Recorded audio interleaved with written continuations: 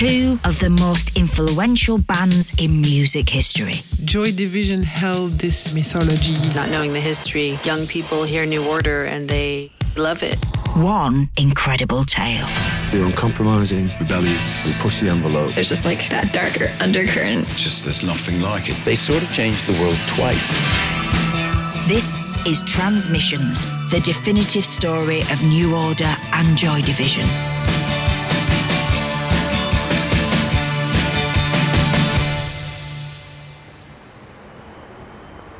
March 1980. Barely 6 months after the release of Unknown Pleasures and after a short UK tour supporting the Buzzcocks, it was time for Joy Division to go back into the studio to record a second album titled Closer.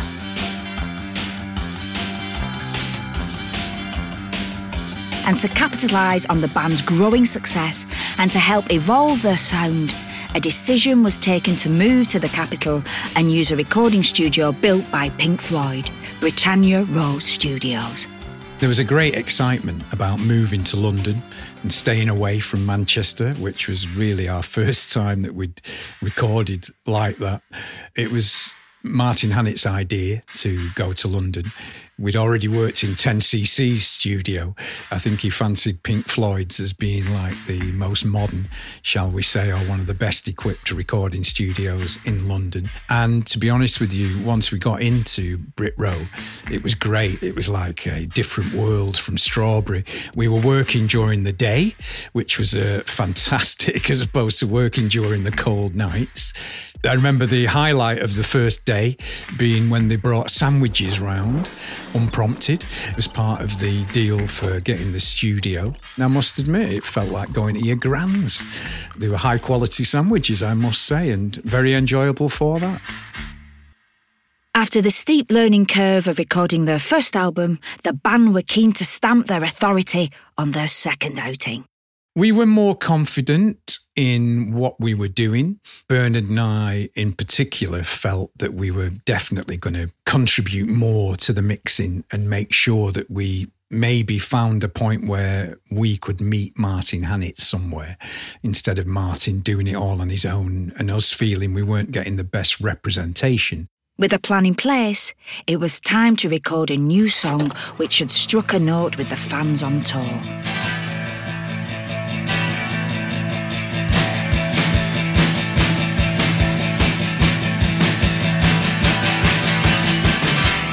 But before long, tensions between the band and producer simmered to the surface. Bernard Sumner. Love will tear us apart. What? We don't feel it sounds that great. It sounds great. What are you on about? No. We think it sounds shit. What? Right. No, we've got to do it again, Mike. We've got to do it again. We've been playing it live. It goes down really well, and we want to capture the live essence of it. So he was bugged that we didn't like his original version. So we record it again. We just spent a day recording it. We did all the drums. We did Ian's vocal, and it was overdub time. It was about 2:00 in the morning. Steve Morris, the drummer, had gone home. You know, he likes an early night, Steve. And I was still working on some 12-string guitar melodies, 2:00 in the morning. And then I finished them about 2:00. Martin turned around to Rob and went, "Right, Rob, get Steve back." He's right over the other side of London. We had a flat somewhere near Harrods somewhere, and we were in Islington.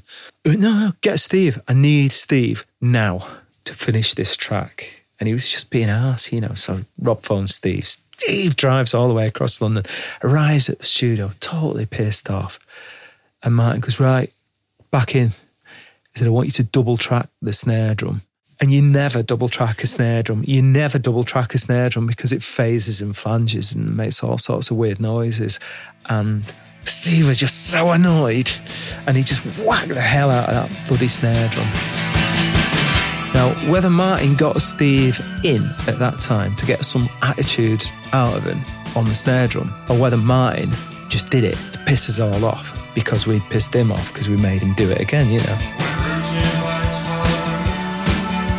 It's hard to tell. But even after several re-records, Martin Hannett's preoccupation with finding the perfect mix quickly became an obsession. The only mix I ever got invited to was when Rob Gretton phoned me up one night at home, 3:30 in the morning, and said to me, "Get down to the studio. Martin's mixing Love Will Tear Us Apart again. Get your ass down there." And I had to go. Banged on the door for about 3/4 of an hour till the bastards let me in. And you've never seen a more shocked face as Martin Hannett's that I was there at 4:15 in the morning. He was going around mixing Love Will Tear Us Apart, like in search of the perfect mix. Because of the reputation that Factory had, the studios would let him book and come in, you know, instead of getting a no off Factory. And he was remixing, and it was going over and over and round and round. It was the only one he got stuck on. He just could not satisfy himself with Love Will Tear Us Apart.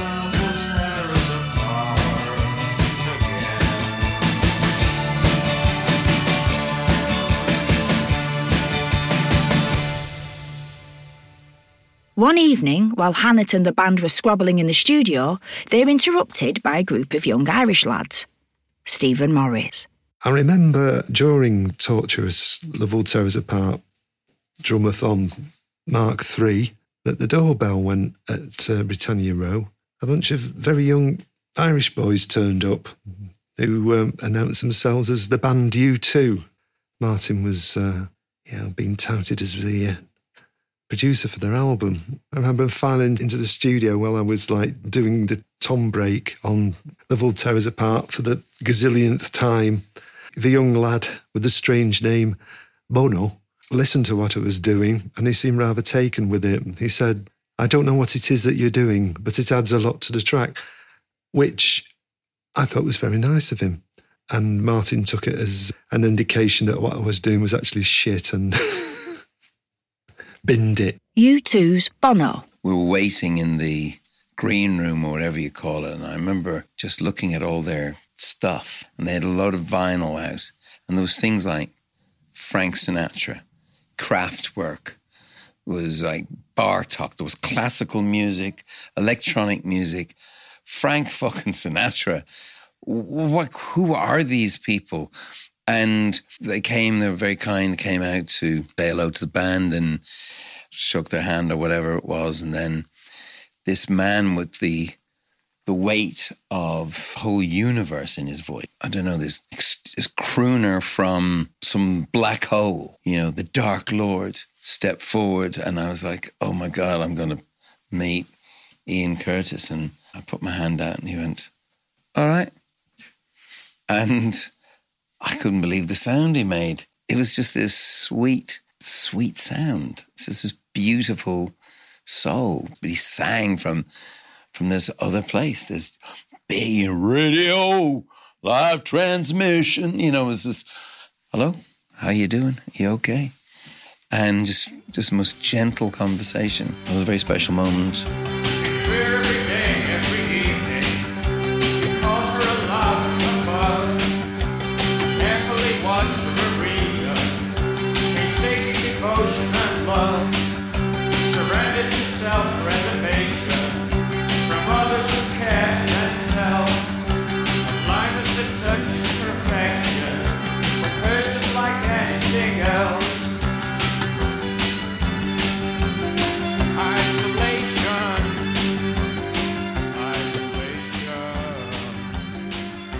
With the recording sessions finally taking shape, it was time for designer Peter Saville to help create an album artwork that would be as memorable as its predecessor. They gave me the material that they wanted for Unknown Pleasures, and I did the best I could do with it.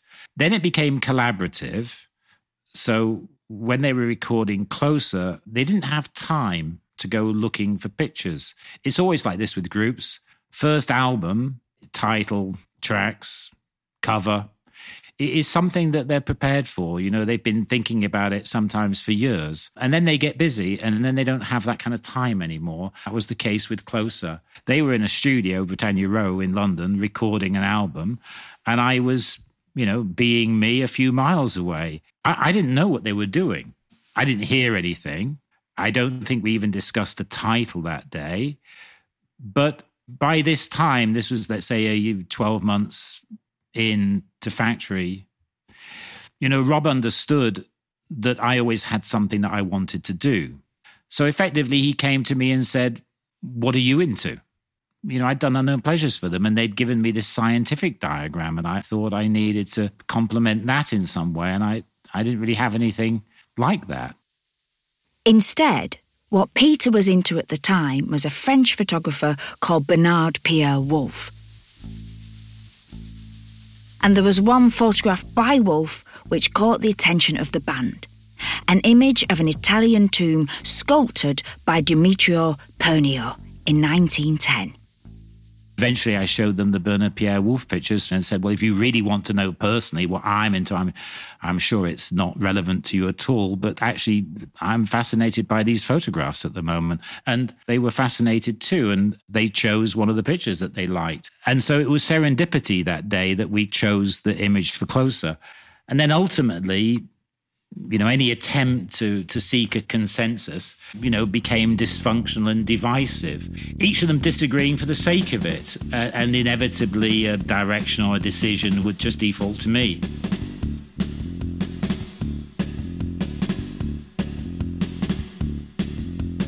If the dynamic between the band was sometimes dysfunctional and divisive, the frenetic energy evident from the start was burning as bright as ever, especially on stage. But there was a problem. It was a bit like being a surfer who's just caught a wave, you know, and you just got up on the wave, you're like, whoa, well, this is fun. What's going to happen when the wave hits the beach, though, you know? So there's always this dark cloud in the sky.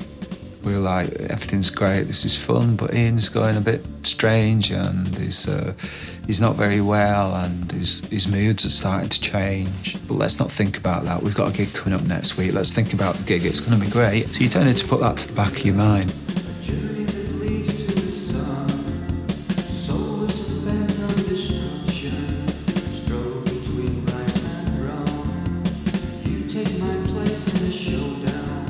After marrying his childhood sweetheart, Deborah, at just 19, and with a baby daughter not even 6 months old, the tug-of-war between Ian's home life and his nomadic and increasingly demanding music career was starting to take its toll.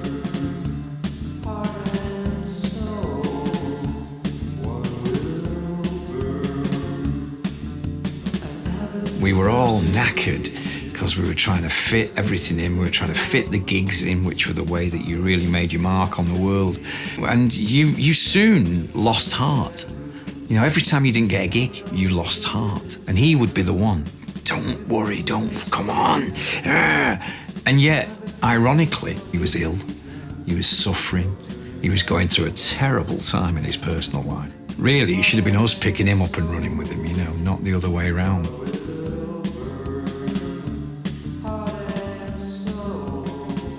We were doing too much, really. We were doing far too much. But you did do too much because you know, that's what you wanted to do. You never knew you'd get the chance to be doing it again. So you just went for it. We never said no. Ian wasn't going to complain because, you know, he didn't want to be seen to be letting anybody down or anything like that. You never really knew what he was thinking. You just asked him if it was okay. And he'd just smile and say, yeah, I'm okay.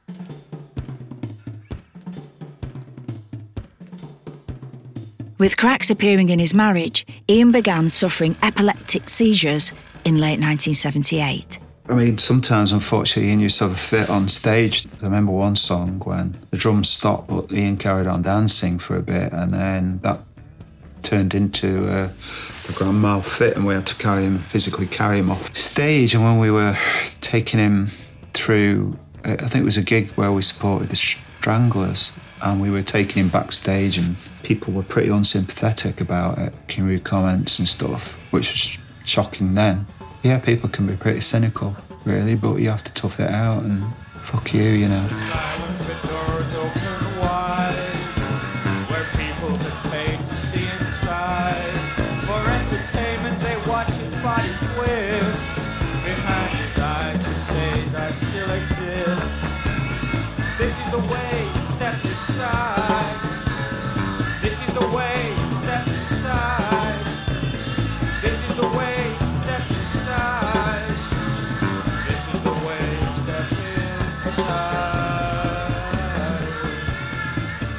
There was one night, I remember, Ian and Martin had a wonderful routine where they'd settle down with Ian in the control room smoking away with a drink. And I remember being there one night when Ian had gone to the toilet and was gone a little bit too long. And Martin said to me, "Okay, go and see if he's all right." And I fully expected him to be all right. But when I went into the toilet, he'd had a fit and he'd fallen and he's banged his head on the sink. So he had a gash on his head. I had to sit with him holding his tongue till he'd finished fitting. And then, when he came round very quickly. There was a bit of confusion when he did, but he soon sort of rose to the occasion. And then you were like, "Oh, come on, mate, we'll take you to hospital." And he was going, no. And literally we just cleaned him up. He cleaned himself up and was straight back into the studio. So again, you had that weird feeling of like maybe he should be at home in bed, but he was telling you that he was all right. And again, the guilt in that you were eager to just let it go back to normal. Personality had changed since he started on the medication. They changed his medication quite a lot and gradually seemed to suck the life out of him a little bit. He seemed to drain him a bit.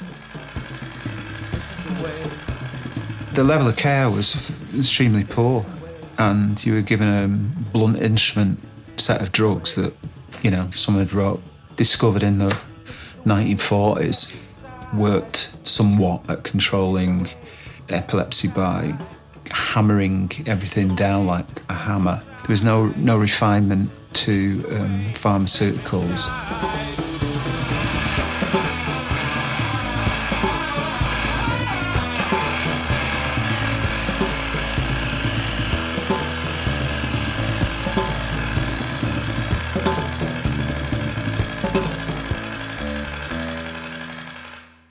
Incidentally, he wasn't born with his epilepsy. I assumed at the time that epilepsy was something you were born with. No, it's not. His mother told me it was the stress, in her opinion, that brought it on.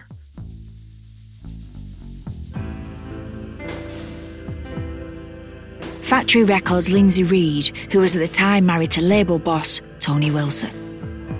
During the recording of Closer, Ian became intimate with Belgian journalist Aniek Honoré. His life became even more complicated, even more difficult to negotiate. On the 6th of April, 1980, Ian attempted suicide.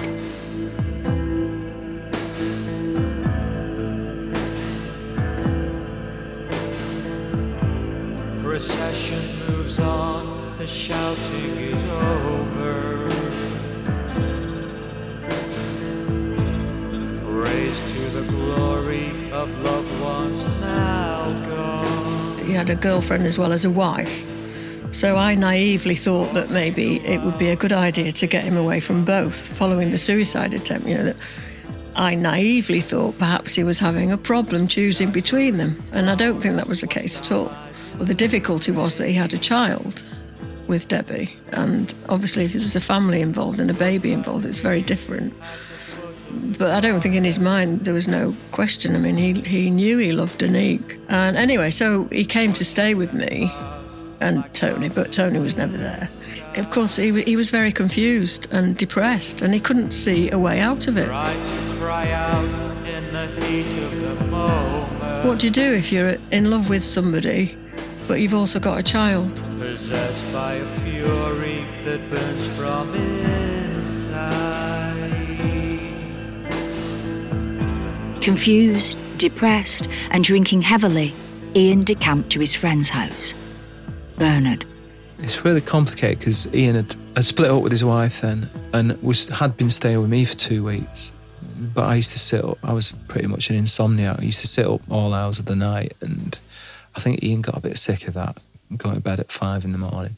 He was in a pretty, not a great mental state, He was handling it, but he was pretty upset because he just split up with his wife, and things were coming on top for him, as we say in Manchester. At the weekend, he went to stay with his mum and dad over the other side of Manchester.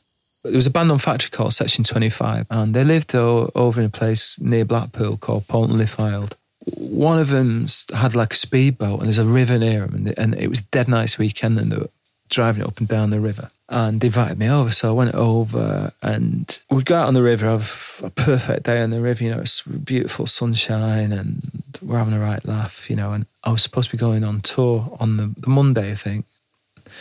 This was a Sunday, so I think it was a Sunday. And anyway, after the weekend, we were supposed to be on a tour of the States. And we get back to the house, I'm just drying off with a towel and that because we went swimming and stuff. And the phone rings and it's Rob. He just says, I've got some bad news. I said, really bad news. I said, what?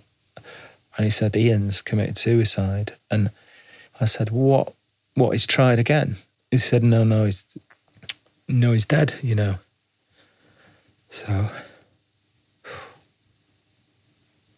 So it was just an enormous shock. And I remember the room spinning round, and just like you'd been hit with a sledgehammer.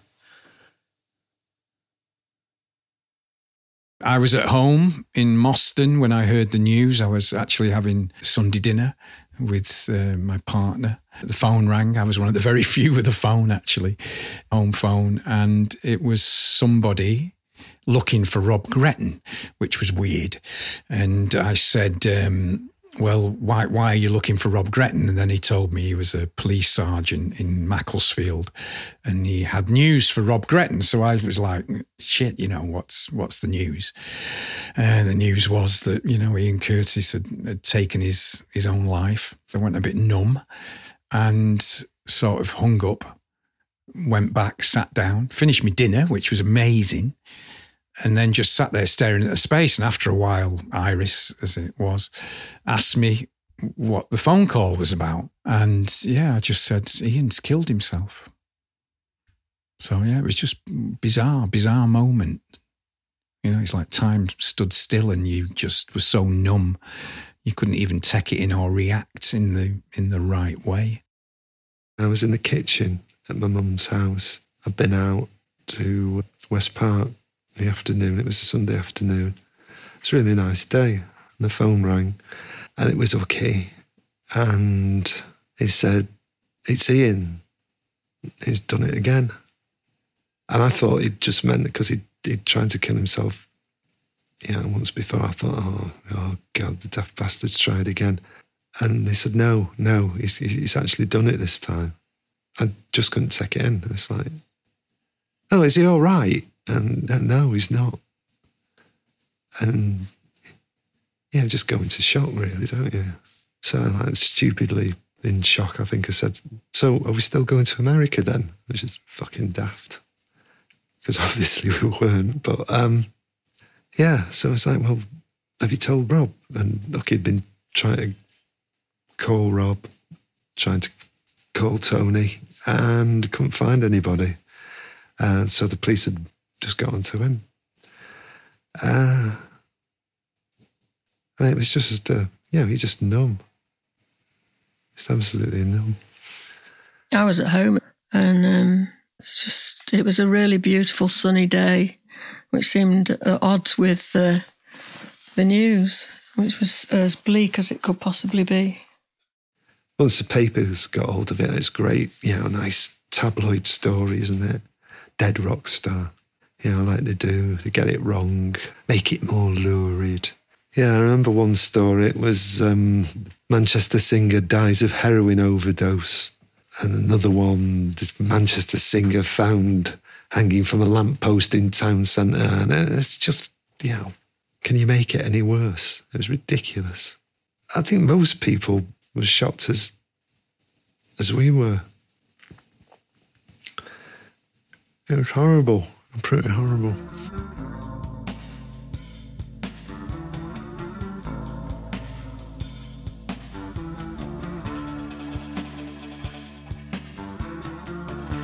I don't think there's a day goes by when we could have done more to change this outcome. And, Rob Gretton used to sit there and he'd say to us, don't worry. He said, in 5 years' time, in 10 years' time, Joy Division are going to be bigger than ever. And we were like, as if we would possibly care about, after losing Ian, something like that. So, there's always a helplessness and a frustration and embarrassment. So this is permanence. Love shattered pride. What once was innocence turned on its side. A cloud hangs over me, marks every move. Deep in the memory, what once was love.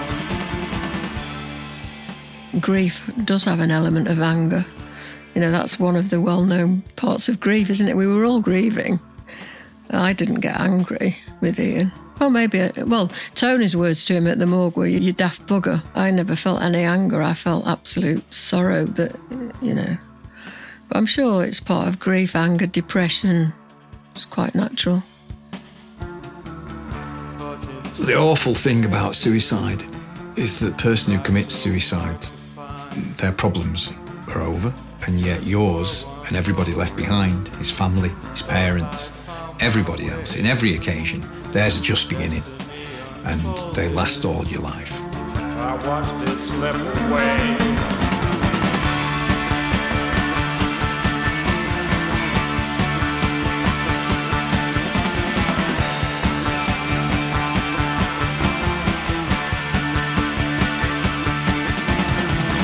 Excessive flashpoints beyond all reach. Solitary demands for all I'd like to keep. Let's take a ride out.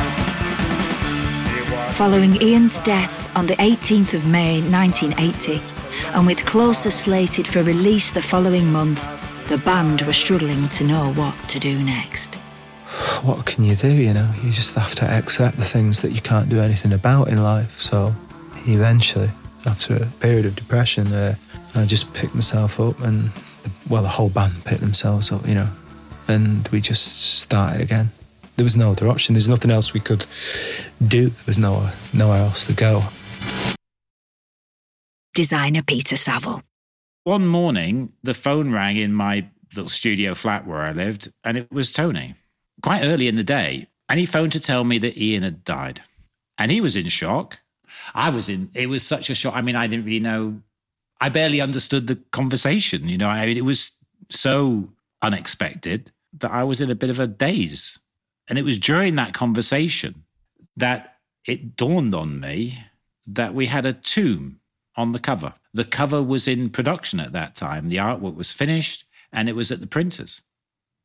And I had to stop Tony and say, "Tony, you know we have a tomb on the cover." Which was a bit of an oh fuck moment from Tony, I can tell you. I mean, just the weirdness of it. The weirdness of it. You know, like maybe a few weeks previously, collectively with Ian, I had shown them some pictures of a cemetery and they had collectively chosen a picture of a tomb. And now Ian's dead. It was too weird. It was too weird. And Tony had to take that question back to the group. Do we go ahead with this? Because it might seem incredibly exploitative. It could seem kind of vulgar, but they concluded that they'd chosen the picture together, and so they would stick with that collective decision.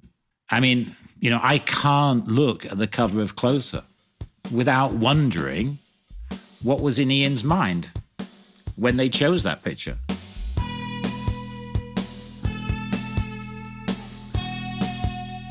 It was quite prophetic in a funny sort of way. And the night of the Bury gig, he'd just come out of hospital from the suicide attempt. And that was the night he came home with us to our house following the gig. And there was a riot because he didn't perform fully. But he stood in the wings of the stage and he told me, standing in the wings, he could see, he just saw them going on and on and on without him. He wasn't afraid of it at all. It was like he knew that was what was going to happen. This is a crisis I knew had to come, destroying the balance I'd kept, doubting, unsettling and turning around, wondering what will come next. Is this the role that you wanted to live? I was foolish to ask for so much. Without the protection and infancy's garb, it all falls apart at first. never seen a singer act towards a band the way that he did. He wanted you to be as much a part of it as he did. There was no selfishness, and there was no vying for position. The guy wanted you to just be as lauded in many ways as he was. And yet, you know, to listen to his lyrics and to hear him sing and deliver and watch him deliver, my God, you'd have to be good. You would have to be good. There aren't many people in Ian Curtis's circle. You know, if you look at Jim Morrison, Jimi Hendrix, there are very few vocalists that can lead a group the way that Ian Curtis did.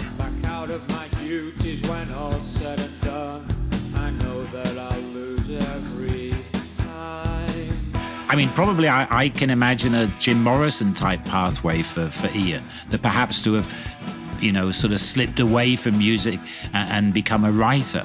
I don't think that Ian would have stayed in a group forever and ever. He made this incredibly authentic gesture. I've referred to it as the last true story in pop. I mean, he wrote something, he said how he felt, and then to all intents and purposes, he sort of underscored it with his life. And looking at Ian's situation from the outside, he meant and he felt everything that he wrote. Though his death was perhaps, you know, accidental in some ways, it brokered this contract with every individual sharing those kinds of feelings. Moving along in our God-given ways, safety is sought by the fire. On the 18th of July 1980, Joy Division released their second and final album, Closer. Is this the gift that I wanted to give? Forgive and forget's what they teach. Go pass through the deserts and wastelands once more and watch as they drown by the beach. Following brilliant reviews, it reached the top 10 of the UK music charts. The album contains many incredible songs. Isolation. Heart and Soul.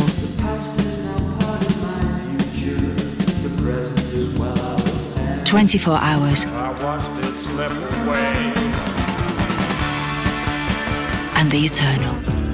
Just watching the trees and the leaves as they fall. And in the 40 years since its release, Closer has been described as the crown jewel of post-punk. The most brilliant rock album of the 1980s. And a start-to-finish masterpiece.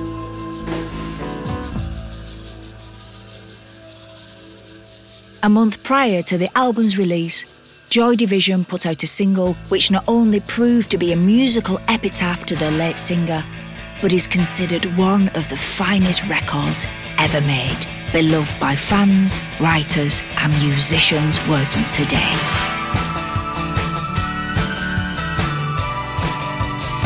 Here's singer and guitarist Anna Calvi. I was so obsessed with the intro to Love Will Tear Us Apart. The way it starts as one thing and then turns into something completely different when the main riff comes in compared to the beginning. I was so obsessed with that, and I think I've spent 10 years trying to write a song that has as good an intro as that, but I've never been able to do it.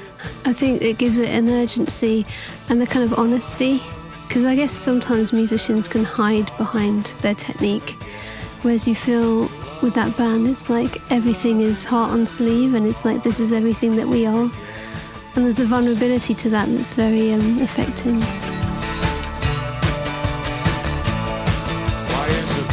This is Thurston Moore from the band Sonic Youth. Love Will Tear Us Apart is assuredly say is like an impeccable composition. Every aspect of it is that. It's not something you can really enforce. It happens really sort of in a charmed way. And you can sort of hear it with that piece of music. If I was ever sort of preparing a primer for anybody for music from the revolution that started in '76, that's in the top 5.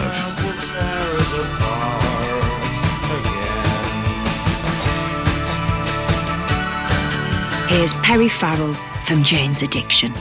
My mother took her life, and can hear his sadness in his heart. You could hear the desperation in his heart.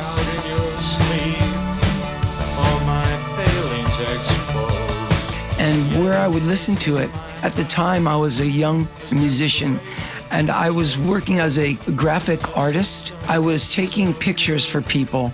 I would shoot in this dark room all day long, smelling these chemicals. Eventually I got fired because I was doing more of my own stuff than theirs. But that's where I was listening to Joy Division.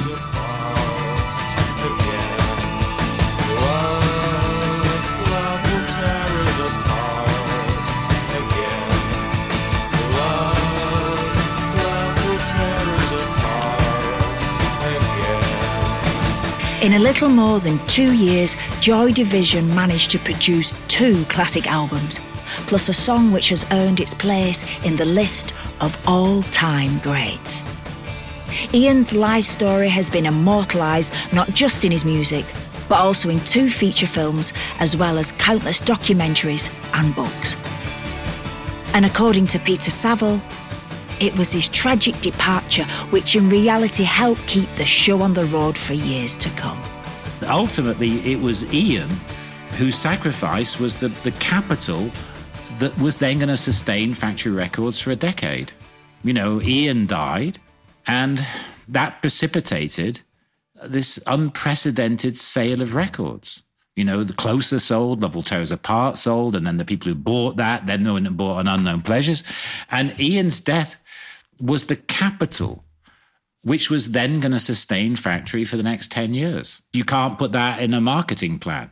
You can't put that in a business model. It just happened.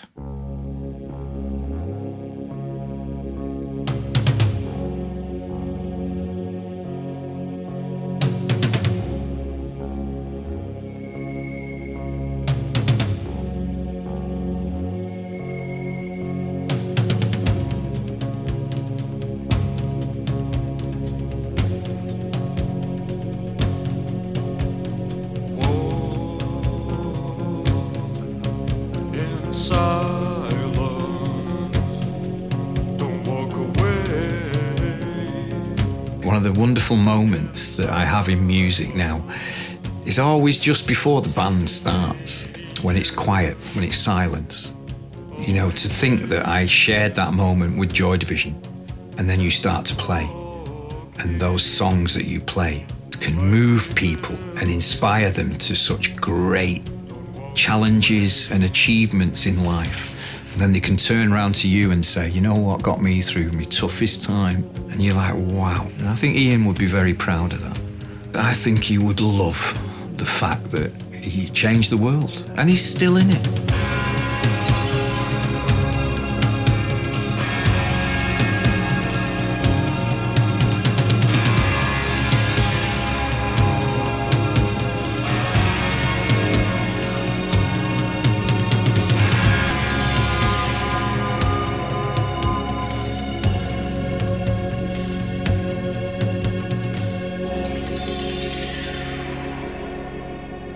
Coming up in episode 5, with Joy Division over and Ian gone, New Order begins.